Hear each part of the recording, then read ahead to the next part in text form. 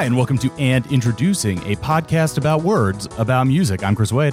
And I'm Molly O'Brien. And introducing, we're talking about brother bands today. Bands that contain pairs of brothers, a classic dynamic for rock bands. We're going to be starting today talking about those two brothers who are perhaps some of rock and roll's best known, most contentious pair of brothers. That's Liam and Noel Gallagher. But to talk about brother bands, we have two rock and roll brothers. They are from the Parquet Courts. It's Andrew and Max Savage. Welcome to the show, guys. How you doing? Good. Thanks Great, for having Chris. us. Molly, thanks for having us. Thanks for being here. Being here now. Don't mention Sorry. it. I will. I'll try to make that my last Oasis pun, but I make no promises. So yeah, before we get into the little article that we have prepared about the Gallaghers and talking about other brother bands in general, as we were going back and forth about what we should talk about in this episode, it came up the idea of the dynamic of bands with brothers in them and what that brings to the band dynamic. Now, I have to say that this is kind of foreign to me as an only child, and Molly, of course, is one of four sisters. So we have to say that we are entirely foreign to the concept of or experience of having a brother. You guys walk this earth in a brotherless existence. It's yeah, true. absolutely. You should try it sometime. I mean, I wish. Maybe sometime later in life I can find someone to adopt as an official brother. But I don't know. Is that something that a dynamic? Obviously, you guys can't avoid being brothers and being in a band. But is that a dynamic that you guys end up thinking about a lot, or coming to play as you guys go through life in a band as brothers? Well, it's definitely something that I'm really proud of. Whenever I think of everything that the band has accomplished, the thing that I usually say I'm most proud of is the fact that we've been together for over 10 years now. But especially the fact that I've been playing in this band with my brother. We've been doing that for 10 years. And, there's something to be said for that. Andrew, it's my understanding that, the germ of the band started with you and Austin when you guys met in Texas, right? And from there, how quickly was it that Max got involved in the group? Well, the germ of the band didn't start in Texas. I mean, the germ of the band, I guess, starts with me living in New York and wanting to, start a new band. And, obviously I knew Max the longest. And I knew Sean and Austin separately. I actually both met them in Denton, Texas. Austin and I lived in the dorms together, and we were pals there. And then Sean, I met when his band, Daniel Striped Tiger from Boston, came through Denton, Texas. They played a house show at the house I was living at. I booked them and, kind of fell in love with Sean. And so the germ of the band starts in New York, and I want to start a new band. And I wanted to start a band with Austin. I wanted to start a band with Sean. And I happen to have an amazing drummer for a brother. So that's where it starts. The advantage of obviously like knowing somebody that long that and understand is as a musician. I mean, you just have somebody on call who's a great drummer. Do you find that the brother relationship gives you a more implicit understanding of what you need from each other in a band than other bandmates you've had? Easier to work as one, or do the contentions of having a lifelong relationship with each other, what is the dynamic there? Is it more of a driver or a supporter? It's hard to say for me. Because Max is probably one of the most intuitive musicians I've ever played with. And I don't know if that's from us being brothers or if that's from him just being really good. I mean, just to brag about Max a bit. Please.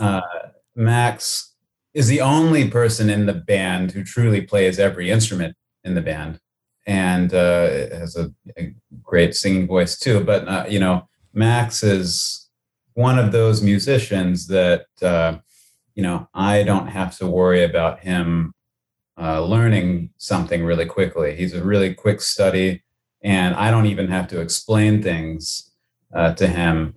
There are other musicians that I've played with that have those qualities that I'm not related to.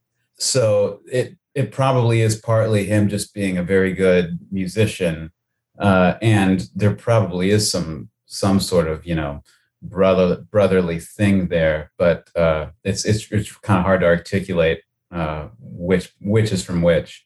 Yeah, I have to say I've been doing a lot more singing with this new album. And there's even one song that we performed, Just Shadows, where it's pretty much Andrew and I harmonizing the entire time. And I do think it helps with that we're brothers, because I mean, we do have similar voices. And whenever I remember we started practicing that harmony, it just kind of came about so naturally. We just kind of had it from the start, honestly. And yeah, I mean, we're this tight unit musically, and I absolutely think it benefits that we're brothers, because we sound alike and oftentimes we think alike. Now I have to ask We don't always look alike. I have to ask the inevitable question. Did you jam as children, or was this more of like an adolescent into adulthood thing? I'm just, imagining the like bucolic picture of like drumming on like a bucket or something while your bro sings.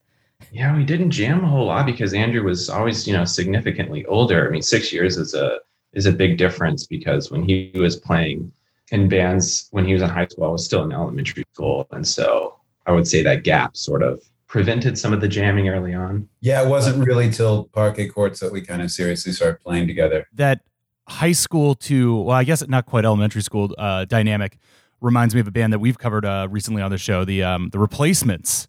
In which Bob and Tommy. Yeah, where Tommy kind of gets dragged along, or initially kind of roped in and dragged along on Bob's project, but that dynamic there ends up being the one of the main cores of the band. But I think that's a common dynamic with brother bands, is the older brother saying, "Come on, you do it," like, "Come on, be my band," Yeah.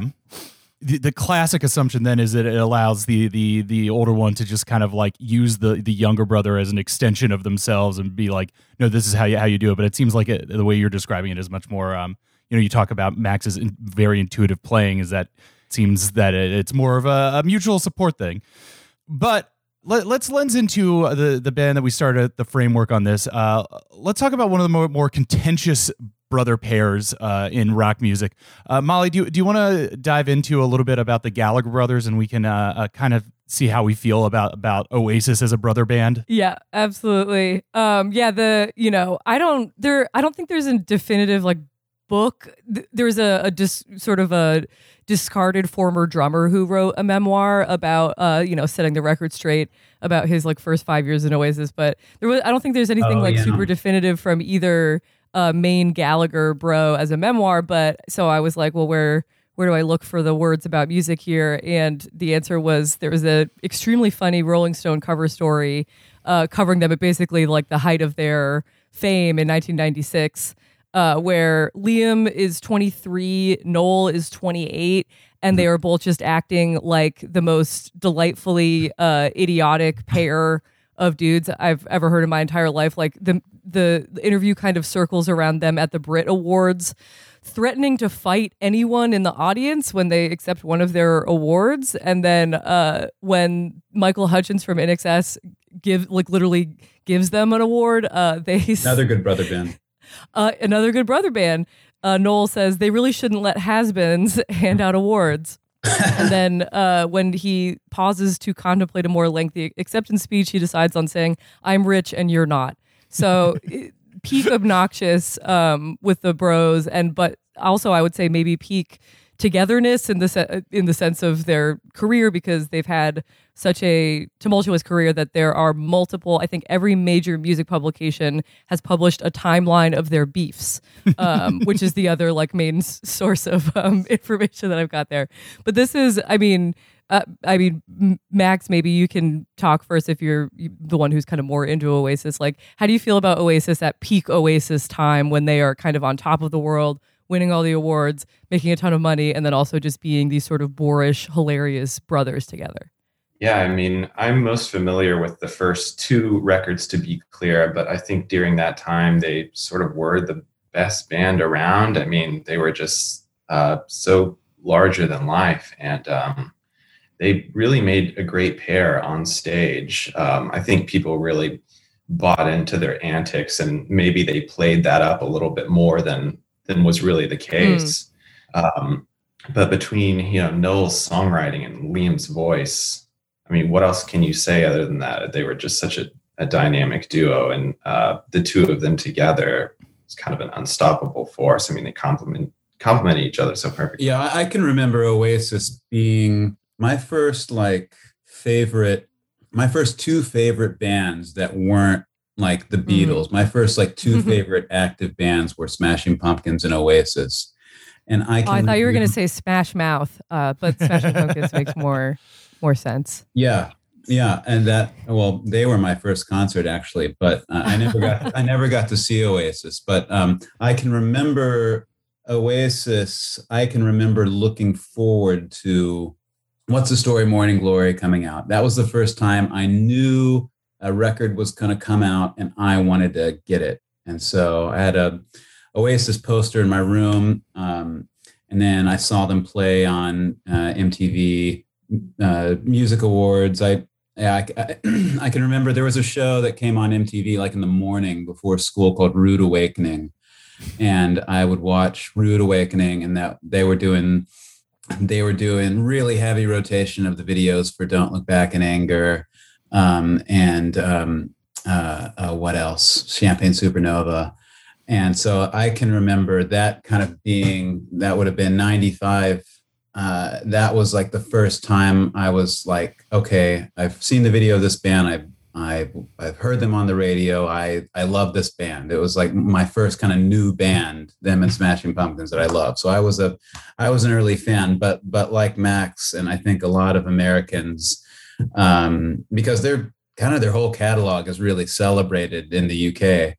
But here I fell off after the first two records, and then I feel like that's when the more famous they got, the more brutal they were to each other. It felt like. Yeah, I feel like coming in a little later to Oasis knowledge that their tabloid reputation preceded them, and I guess almost like post 2000.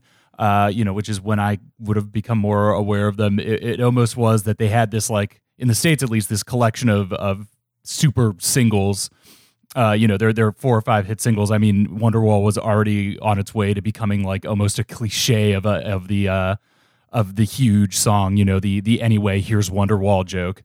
And then what you knew of them was this incredibly hilariously, mutually egging on and toxic dynamic between the two guys. And it does seem like, as we're talking about bands of brothers in general, that it does tend to go either one way of like the mutual egging on into negative behaviors that's done by the brother relationship, or the mutual support into excellence in that like two brains, one mind kind of dynamic in either ways. And they're like the pinnacle example of two guys that are like so alike, but also so opposites that they keep bringing out the worst in each other seemingly purposely.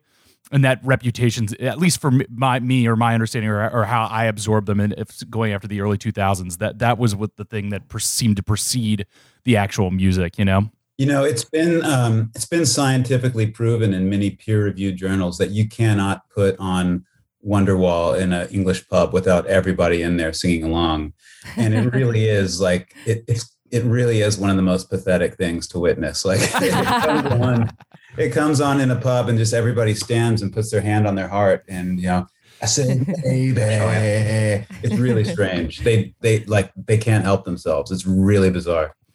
Well, obviously the music speaks for itself. We'll pipe in some of the music in the actual podcast.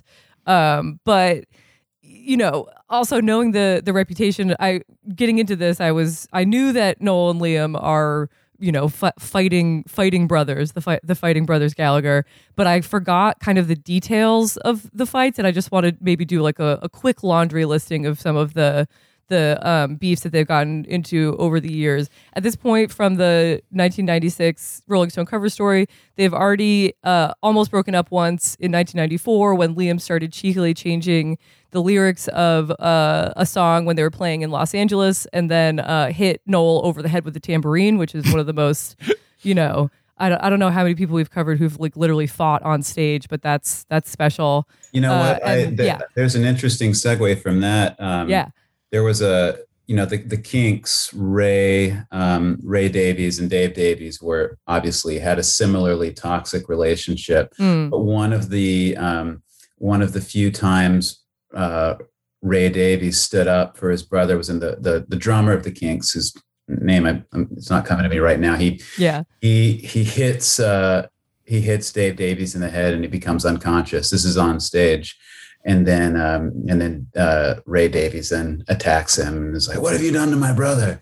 So Oh my God. Another story of a band, not two brothers coming to fisticuffs on stage, but one brother defending the other brother. And in Dave Davies' biography, he says that's the one thing that prevented me from hating the guy is that he defended me that time. Well, that is a classic brother tendencies, right? Is the kind of no one hits my brother but me behavior. Oh yeah. You can't talk about him. He's my brother. Like, yeah, for sure. Exactly. Yeah. Not that people ever have a mean thing to say about Max ever.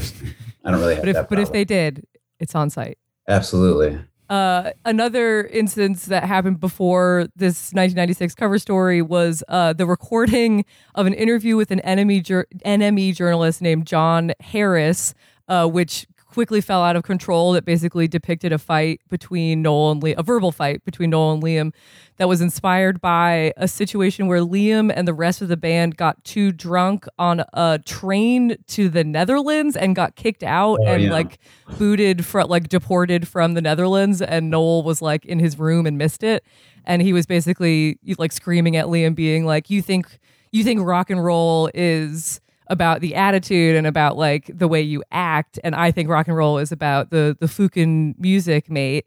And this interview got recorded and released as a single in 1995 and it was entitled Wibbling Rivalry, and it was credited to the band Oasis but with an asterisk, so it was like O***sis. I've heard that. Have you heard that one before? Bullshit. No, you've been bullshit. What you've been ranting on about, right? For if you think rock and roll is, if you think rock and roll, if you think rock and roll, if you think rock and roll, it's getting arrested. Rock and roll is about being yourself, and I want a fucking boat and a drink and a rock and roll is about music. Music. I know it is. Music. It's not about you. It's not about me. It's not about Oasis. It's about the songs. No, it isn't. It's not. It's not about you. What the fucking Pistols then? Who's talking about the Sex Pistols? They're the best rock and roll band that ever fucking come about it. They're not. They're not. They're not. They're not. They are. They're one of them. Right. They made one album. Would the Stones have been anything without getting arrested and getting people back up? No, that's of course they fucking was. So good. That's why they were so good. What? Because they got arrested? Because the Rolling Stones got arrested, they were a great rock and roll band. No. Fuck off. No, but they had a bit. Bullshit. Had a bit something else. Something else there. Yeah, what an edge. Max, have you ever heard that one? No, but I would say that they're both right. I mean, the attitude and the music went so hand in hand with Oasis that you couldn't have had the band of both of them. Well, I was going to ask you, Max, as you're the one in the Oasis shirt. Do you find that the tabloid antics, which were very much played up in the British press, because they do love an antic over there? Do you find that distracting from your fandom of the band, or is that does it only make enjoyment of Oasis better to kind of know that energy is soaked through all of their songs? It's a weird phenomenon. I feel like we experienced something similar on a very smaller scale early on. Yeah. It might have been the NME themselves, actually, that said they were talking about Parquet Courts and the band Merchandise. I think they said that those two bands were the next Blur versus Oasis. It was just so uncomfortably hyperbolic and not true whatsoever. It's like speaking about the NME is just like every pitch meeting every month when they're like, what's in the new issues, there's some editor being like, we've got to find the next Blur and Oasis. They love a bad boy story. They tried to apply it to us, but we're just too boring to really get it. But they love a little rapscallion kind of, a little rocker guy. It didn't quite work out. There's a story I heard of. There's a story that Liam tells where he catches Noel jacking off and then sits down next to him and starts jacking off so they can see who came first. Oh, my. Oh, Lord. Isn't there like a urban legend of the Beatles doing that as well? That could be. He mentions that too. He talks about that being kind of a. I think that's how the interview. Like someone asked him, like, "Oh, you heard the Beatles do that?" And he's like, "Oh, well, me and Noel did that." I think his reaction was the words "deal me in," and oh my God. I don't know if he mentions who won.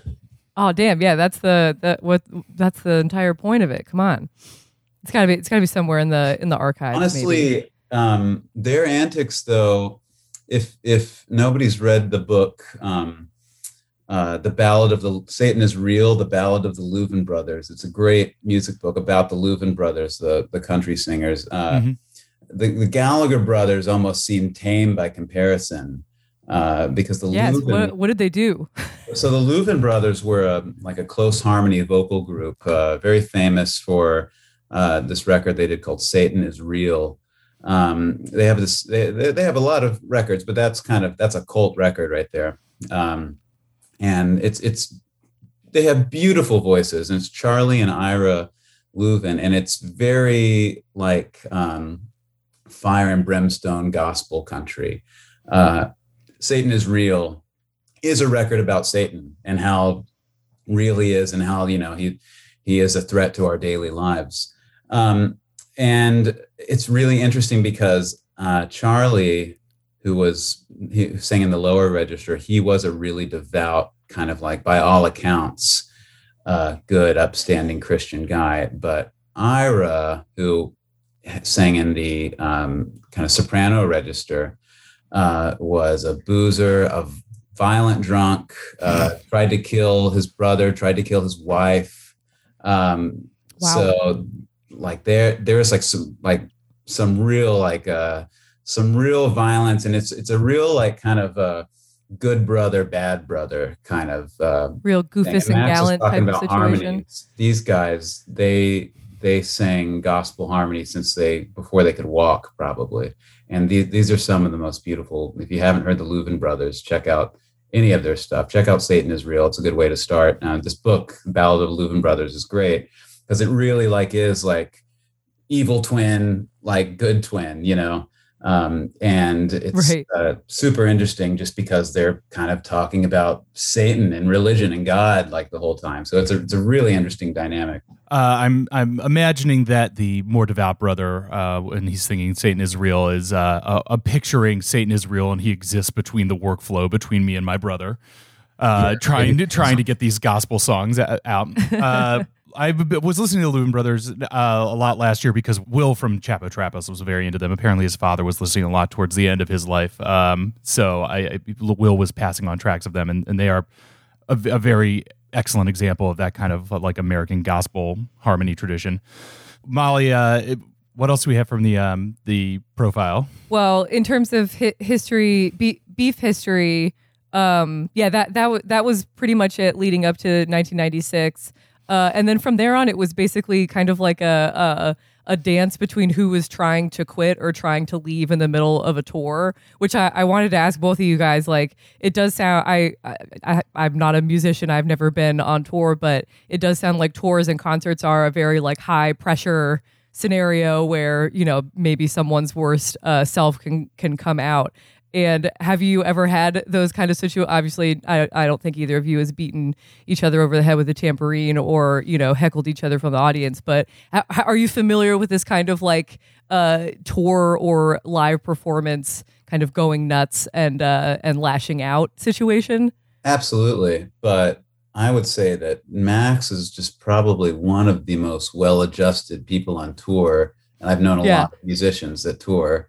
And I think Max, you probably, you're typically the first in the lobby in the morning and the first to go to bed, which is probably the best way to do it, honestly. Yeah, we've never had any just insane Gallagher brother-esque blow-ups. Certainly not during a performance. I think it helped that for Oasis that they were standing right next to each other and can just poke each other all they wanted to for one thing. But yeah, I mean, I think people are surprised to hear how well we've kind of always gotten along on tour. Max is probably one of the most easy people to get along with of all my friends. He's also my brother, but I would say that, and that probably goes for most people who are friends with Max, and that I don't think that applies to me at all. But I think most people would say that Max is probably one of the most like drama-free relationships they have. Well, so then I have to ask, and I hope I'm not getting you guys to like gossip against your own other bandmates, but having done some tours myself, I do find that you end up kind of clumping in groups of similar energies. Do you find that having you guys as like kind of a block in the tour energies, can you kind of then direct what's going on a little more? Do you find that it's often like you two versus the other guys? They're kind of off going to do something. You guys are going off to do something, or at least when you're, deciding which fast food to eat, you guys can kind of have a guaranteed double vote. Oh, everybody, except for me, because I'm the lone vegetarian in the band. Everybody, when it's time to order food, says I'll have what Max is having, because Max usually does end up ordering the thing that everybody wants. That's very interesting. And if they don't get it, then they regret it as soon as they see me eating it. Yeah. See, I'm very self-conscious about that because I have that same relationship with, bringing him up again, Will from Chapo. I've almost so many times when we've been out playing and like going to get like the emergency meal between two stops that you only have 10 minutes to do, I see him order before me and I'm like, damn, that is exactly what I want to eat. And then I feel, a little like self-conscious copying his order. I hope he doesn't think that I'm just like getting it, to get what he's getting. But I don't know. I find like all those little moments of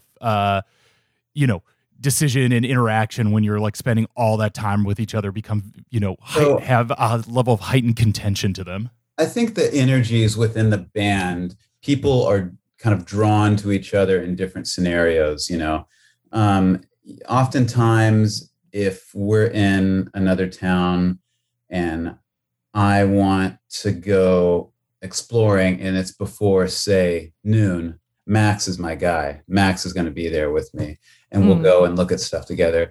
If there's like a vegan, like Greasy Spoon spot, then I know Sean's, gonna come with me on that.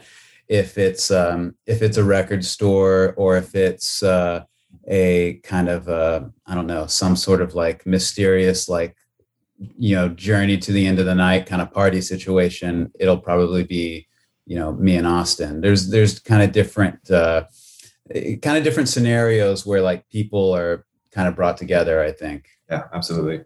So we started talking here about the Gallagher brothers, but Andrew, you said that you had been thinking about a lot of different bands with that with the brother dynamic. Do you want to bring up some of your favorites? Sure, I kind of want to see if there's anything that we can find that is like a through line between all these groups. You know? So one of Max and I think both of our favorite bands is Sparks.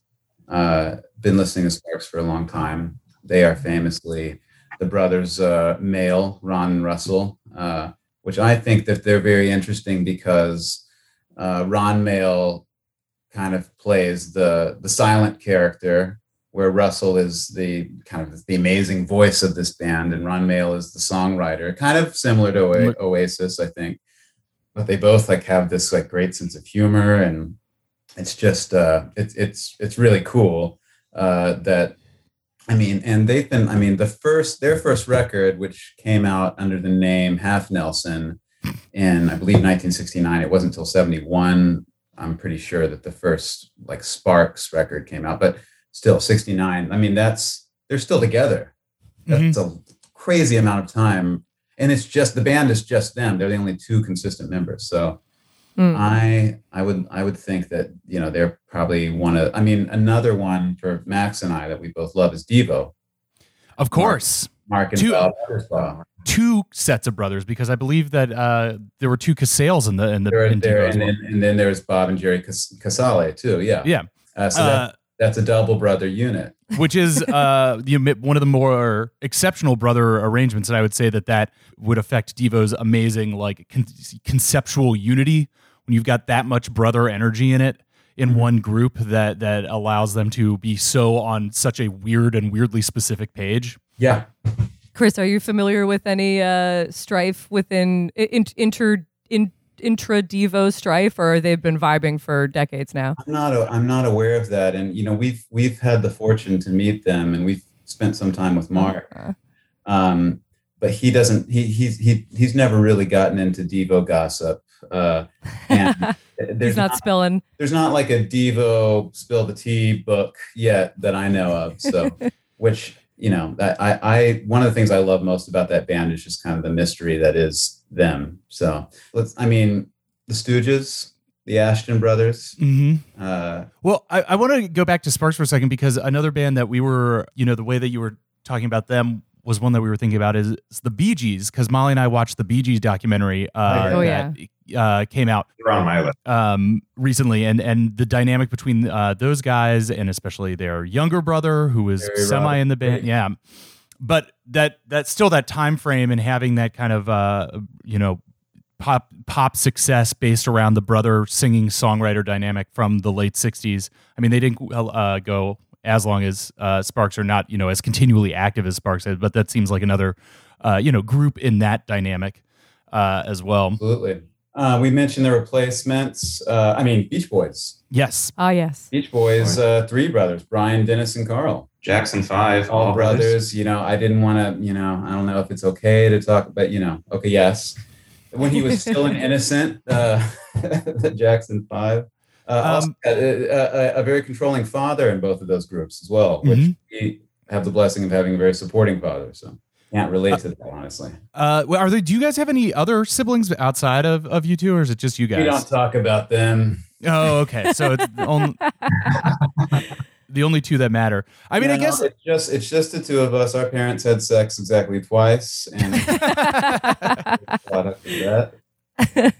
I mean, I guess the thing that I'm pulling out of a lot of these bands, and the thing that I specifically cited for Devo, is that I think that having that relationship allows for a kind of conceptual unity within the band. Some of these groups have a vibe that's more than just like we're.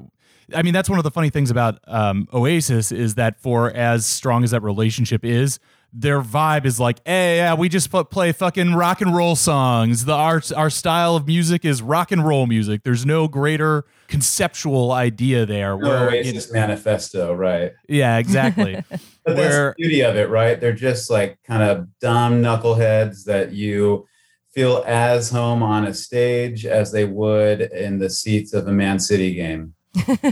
Yeah, absolutely. But when you're thinking like, I don't know, like the Beach Boys, or something, they obviously start off with like a very, kind of straightforward imagination of or straightforward rendering of what like rock music was like, in the early 60s. And then over, that initial burst of their career evolve into something that is like very specific, very, very like high concept, experimental for the time, but is very like unified around, that core, the ability of those guys to stick together and follow each other. And follow, Brian mostly in such a specific way, Yeah.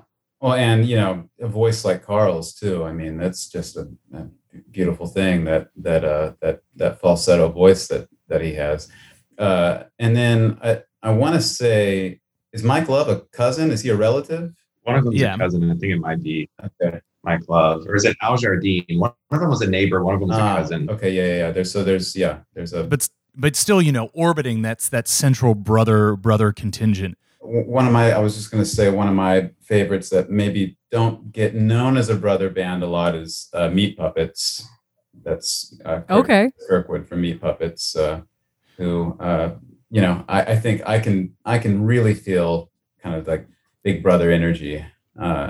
With Meat Puppet stuff, yeah. And it also interesting because they're a trio as well. And now I'm just like musing about that idea of like conceptual propulsion. And I do feel like Parquet Courts, the vibe is very strong with what you guys are doing. You guys have a very, specific sound. And one of the things that I've appreciated a lot as you guys have grown over the last decade, and, you put out a lot of really great music, is that you do have that arc of changing and growing in very specific ways, but from the first second, of like any Parquet Courts recording, you're like, oh yeah, this sounds like a Parquet Court song. Obviously, the stuff that's going on in Sympathy for Life has a very different sonic texture and thing that you're going for than Light Up Gold, but it is still of this very solid conceptual piece. And I mean, I don't want to do the classic interview like, tell me about your creative process, but as you've evolved, have you felt that conceptual unity around what you've been working for with the band? Yeah, as brothers specifically, you mean? Yeah, I mean, has that relationship helped you grow the sound and keep it grounded at the same time? Yeah, I mean, I think that especially Andrew and I have become tighter and tighter as a unit as the band has developed and matured. And if there's just like a quick idea that we need to get down in the studio, Andrew and I can go into the room and have a basic track done in like 10 minutes. I mean, we work really efficiently and quickly. I think that absolutely helps that we're brothers in that sense. Max is a great person to have in the studio because, like I said, he can play everything in the band. And I mean, I can't. I'll play bass and keys on a record, but I can't play drums. I can hold like a very simple kind of rock beat, but like. I can definitely remember like working on Sympathy and Wide Awake, which are both kind of have a ton of percussion on them. And I can just remember Austin being like, Max, can you go do bongos now? Max, can you go do marimba now? Like, oh, Max, can you go do some bells now? Like Max just like keeps going in and out of the studio. If you were to look at like the tracks on the tape machine, it would probably just say like Andrew vocal, Austin vocal, Andrew guitar, Austin guitar, Sean bass, Max. Yeah, I know you said before that the way you create music together is there's sort of a kind of mind link, mind meld kind of thing going on, which I feel like I recognize that in reading a little bit more about the Gallagher brothers is like, and it almost makes up for, I mean, they're socially, I think, way different than you guys in the way that they relate to each other, but it almost, and I remember seeing that in the Bee Gees documentary too, of like, it sounds like they basically could like read each other's minds, and then that created like musical magic to like build on, and then it was just all the other stuff like fame and money and substances and all that kind of drove everyone apart. But especially it sounds like the way that you make music, which doesn't sound strictly like you're doing guitar all the time, you're doing drums all the time. Like does that feel right in terms of like the communication of how everything is like getting created when it's a little bit more of a looser arrangement of who's playing what? Yeah, it's really fun to do that, especially in the studio. It sort of gives you a different perspective on working together. Whenever you try different instruments out or different arrangements out, and you can kind of helps you relate to each other more as well. Yeah, I would say I probably have that sort of psychic relationship with everybody in the band and have for a while. I mean, we've played with each other so much. I think that, I guess I'm proud to say we probably are one of the more hardworking bands out there, especially as far as touring goes. We played hundreds of shows between 2013 and 2019. I think in 2018 we played over 200 gigs that year.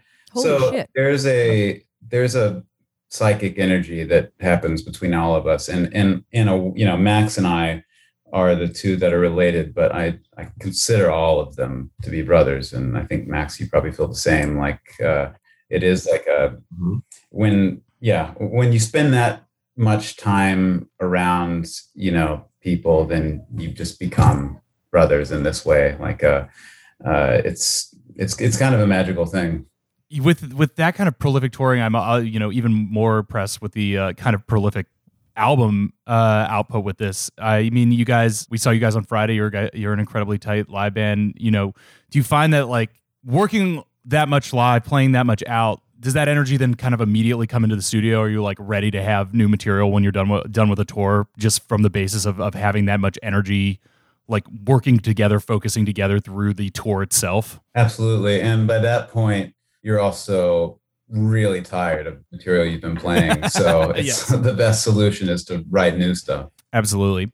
So you guys are about to head out on another, I was just checking through your tour dates. You guys are playing like straight through June now. Oh my God. Well, we're leaving tomorrow, but it'll more like be till December, and then it'll kind of be February to June. Yeah. I mean, I feel like this is going to be such a cliched answer or a question that you're going to get from so many people coming back in, going back out on tour for after the pandemic. But like, do you feel that coming off, 8 years of basically constantly playing out and constantly generating new material, then having to take, 18 months off and now going back there, is there a qualitative difference to these shows, or does it just feel good to be playing again? The shows are more surreal because I didn't actually think they were going to happen necessarily, especially that first one that we did in August in New Jersey, which was our first show in almost 2 years.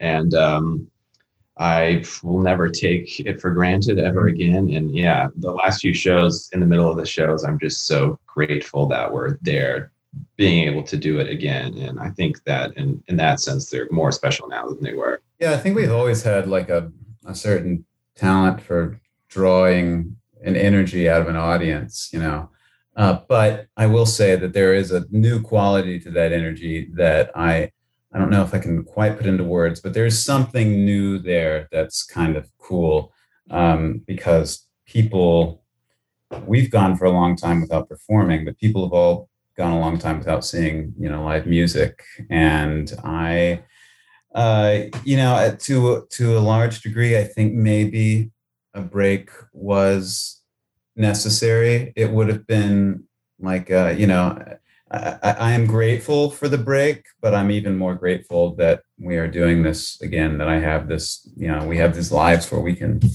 be professional artists, which is kind of absurd, I think. And I'm just kind of happy that we have this opportunity, because I definitely at one point kind of had to come to terms with, maybe it's over, Sure. Well, we saw you a few nights ago at Music Hall of Williamsburg. Maybe one of the better, like, kind of consistent crowd, like bouncing up and down style mosh pits I've ever seen. Like that was pretty wild. I like bouncing. I like bouncing better than the push thing. That like kind of the new metal push mosh thing. I view like that kind of thing as like, it's a weird kind of hangover we all have from like Nirvana, from like kind of the advent of aggressive guitar music onto, mass culture. And everybody that is interested in rock music since then kind of has this image of a dude in a flannel shirt falling into an audience, like embedded in their skull.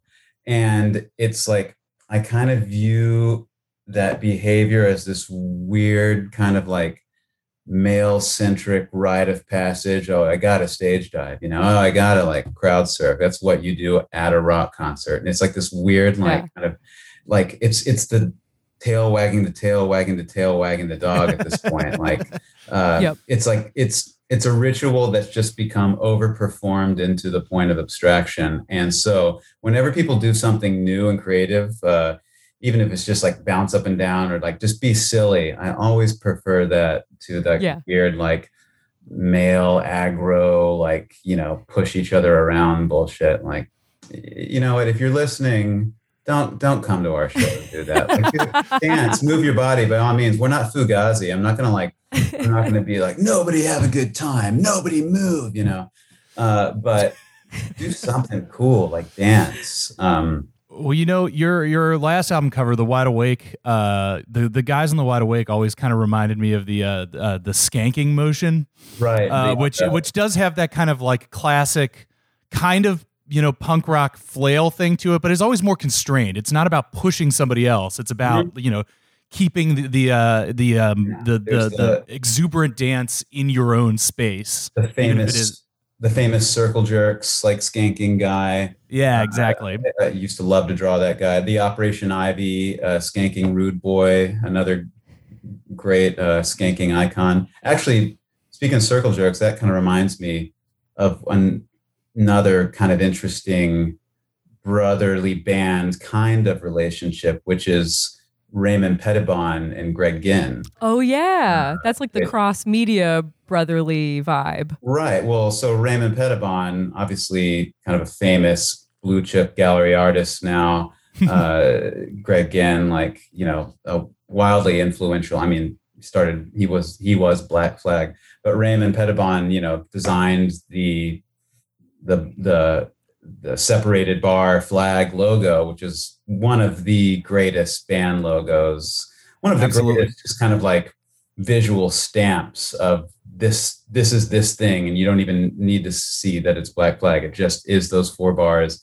And so kind of like one can't exist without the other, but they're kind of two geniuses that have gone in wildly different directions and are kind of still I mean, I went to a talk with at the Strand with Kim Gordon and Raymond Pettibon, and someone asked, Raymond, what if Greg Ginn came to the door right now, how would you react? And he, as of then, that was maybe about 10 years ago, but he talks about how their estrangement has lasted decades. Gosh. It's just insane to me. I can't relate to that at all, really. Sure. And it's the same with the Oasis guys, is that, as much as the tension between them was, I don't know, titillated the fandom around Oasis, it's like it does feel so tragic that, that kind of deep separation, not just between bandmates of a band that so many people would love to see play again, but between brothers is now so deeply part of that story. It's a massive bummer, right? Yeah. I mean, it's almost like we have to find the entertainment in it because of how sad it is that they hate each other so Totally. much. That we have to find the humor in it, Yep. Yeah. Because it is, I mean, especially in the last couple of years, it's been way less physical violence and more just like Twitter. Liam tweeting that Noel is a potato. So that's funny. But then, yeah, I mean, I don't know if it's ever a question of like them getting back together again, because I feel like there are very few bands that you can rule out a reunion entirely in this economy. And yet I'm like, I truly wonder what it would take to get a Gallagher Peace Summit at this point. But Liam called for it. Wait, sorry, go ahead, Max. Yeah, I think they're gearing up You for think it. All so? these tweets. Yeah, it's just it's early promo. They're waiting for that big to reach a certain point, and then they're all ready. They're set Absolutely. to go. Liam called Noel's daughter, who's a child, the C word on Twitter, the bad Good word you don't God. say about women, which like, yeah, yeah. how do you still play in a band with someone? Actually, what's funny is we saw Liam play at what festival was that, Max? It's either latitude or longitude. I get them mixed up. Yeah, one or the other. And he does a lot of Oasis songs naturally, because no one wants to watch a 90-minute Liam Gallagher set. So he does a lot of Oasis songs, which I would assume he has to pay his brother to perform. That's true. The song, Right. which is Legally. which is kind of it's almost like a tacit admission of, I really can't exist without this guy. I do like that they are both, they are related by blood, and then also they are legally tied to each other forever by the most popular and good music that they have ever made with each other. Yeah. I mean, then I'm sure that would, for you guys and your relationship, it seems conceptually so strange to be then wonder if the binding thing between us was not the brother relationship, but the most significant thing that we still have is the fact that we are co-songwriters on a bunch of, billion-dollar songs, and that is now the single link that we have. It's a weird concept. Yeah, I mean, with Parquet Courts, it's more like we are the co-songwriters on a lot of $100s songs, but yeah. Yeah. This is kind of just a side, but I do, just because this is the order that these episodes are coming out for us, I do have to shout out that the last band that we covered on this, a very different band, very different vibe episode, we did look at 30 Seconds to Mars through Jared Leto's self-directed documentary about them. They are a brother band, and their portrayal of their brotherness in it I found very gross, because again, Leto directs this documentary about them, and there's this whole segment where he has his brother, who is the drummer, who seems to be a very good drummer, but basically has this whole segment in the documentary that was like, his life was going nowhere. He was a fuck up and a piece of shit. And then I got him to drum for the band, and now I've saved his life in something. And it's like, it's very tense and very strange. And the whole vibe of that documentary, as we covered extensively last week, but I just wanted to do a little handshake between our last episode and this episode. So Jared Leto, that's his band, 30 Seconds to Mars. Right. Yes. Are they any good? I'm not sure. I'm not sure if I can. They have at least one, to me, good song. Okay. That is what I will say about 30 Seconds to Mars. It sounds like an emo band. Are they like an emo band? Yeah. Uh-huh. I would. What did we say from them last week? They're like they're like just like melodramatic rock music in many different formats. Okay. Yeah, kind of like a grunge via the bad electro rock of the Killers, but it's one of those things where it's like none of their songs. I can't say any of their songs are good, but they're one of the biggest selling bands technically out there right now. So it's like, I don't know. Someone out there thinks that they're very good. Yeah, 1,030 Seconds to Mars fans can't be wrong. Yeah, I think it's because Dire Straits were a brother band for a little bit, and I think David Knopfler, I want to say he was only on the first record, the self-titled one, but he definitely was not on the record called Brothers in Arms, which was kind of funny. The kind of maybe pointed, underhanded thing that only a brother band could come up with. Well, I think we're going to move towards wrapping up this episode. Obviously, you guys have a new record out. The name of the record is Sympathy for Life. I'm sure that is the thing that you want to plug, but where's the best place to like find your tour information and figure out if any of our listeners can go see you guys? Our new website? Parquet-courts.com. So that's parquet-courts.com. Someone owns the not hyphenated version, but we're not paying you shit. The punctuation is it's saving you. You don't need a full URL. Come on. The hyphen is just right above the P on the keyboard. No big deal. It's so close. Yeah. You reach up to that hyphen. Yeah, we're all familiar with that. See all the dates on there. You can check out the record, Sympathy for Life, wherever records are sold or streamed. We'll have them at the merch desk if you go to a show. I think Max and I can guarantee a solid performance. We'll give it our all. Anything to add, Max, about the new record, where people can experience it? Go out and listen to it on vinyl. Mm-hmm. Yes. Yeah, you know what? That's a good point. Support your local record store. If they don't have it, ask. Some of my favorite records I've ever bought were going to a guy that worked at a shop and being like, "Can you order this?" So ask him to order it if you need to. The power of retail. As Molly and I referenced, we saw you guys play last Friday night. Show was excellent. Yeah, thanks for having us. Show was great. Audience was great. We've been talking a little bit about this, that it's, we've been very excited to go back to shows, and the energy right now between audiences and bands is a lot of fun to experience. It does feel like there is something special going on in going to see live music, at least the last few months, and I hope going forward into 2022. So if there is a time to go out and support your local musicians by seeing them live, it's now. If it's a time to go and ask your record clerk to special order their albums on vinyl, it is also right now. Hey, when does this air? This thing we're doing right now? Hopefully going to try to get it up in the next week or so. Okay. Well, depending on let's see, and depending on when it airs, you might be seeing us in Burlington, Vermont, November 3rd, Portland, Maine, November 4th, Holyoke, Mass, November 5th, Asbury, New Jersey, November 6th. Are you playing Higher Ground in Burlington by any chance? We are playing Higher Ground in Burlington. I'm from Burlington. That was my zone. That was where I went to see the good bands when they came into town. Cool. So bless the Higher Ground stage with some extra Vermont energy, please. Some big VT energy. Some big 802 energy. The only area code we have. November 15th, Dallas, Texas. November 17th, Houston. Austin, Texas, November 19th. Yeah, Mexico City, November 21st. That's it. Oh, wow. I'm done plugging our dates. Hell yeah. All right. Well, thank you guys so much. Andrew, Max, thank you for stopping by. Thank you for talking brother bands. Thank you for putting out a great record. And, have a great tour. Thanks a million, man.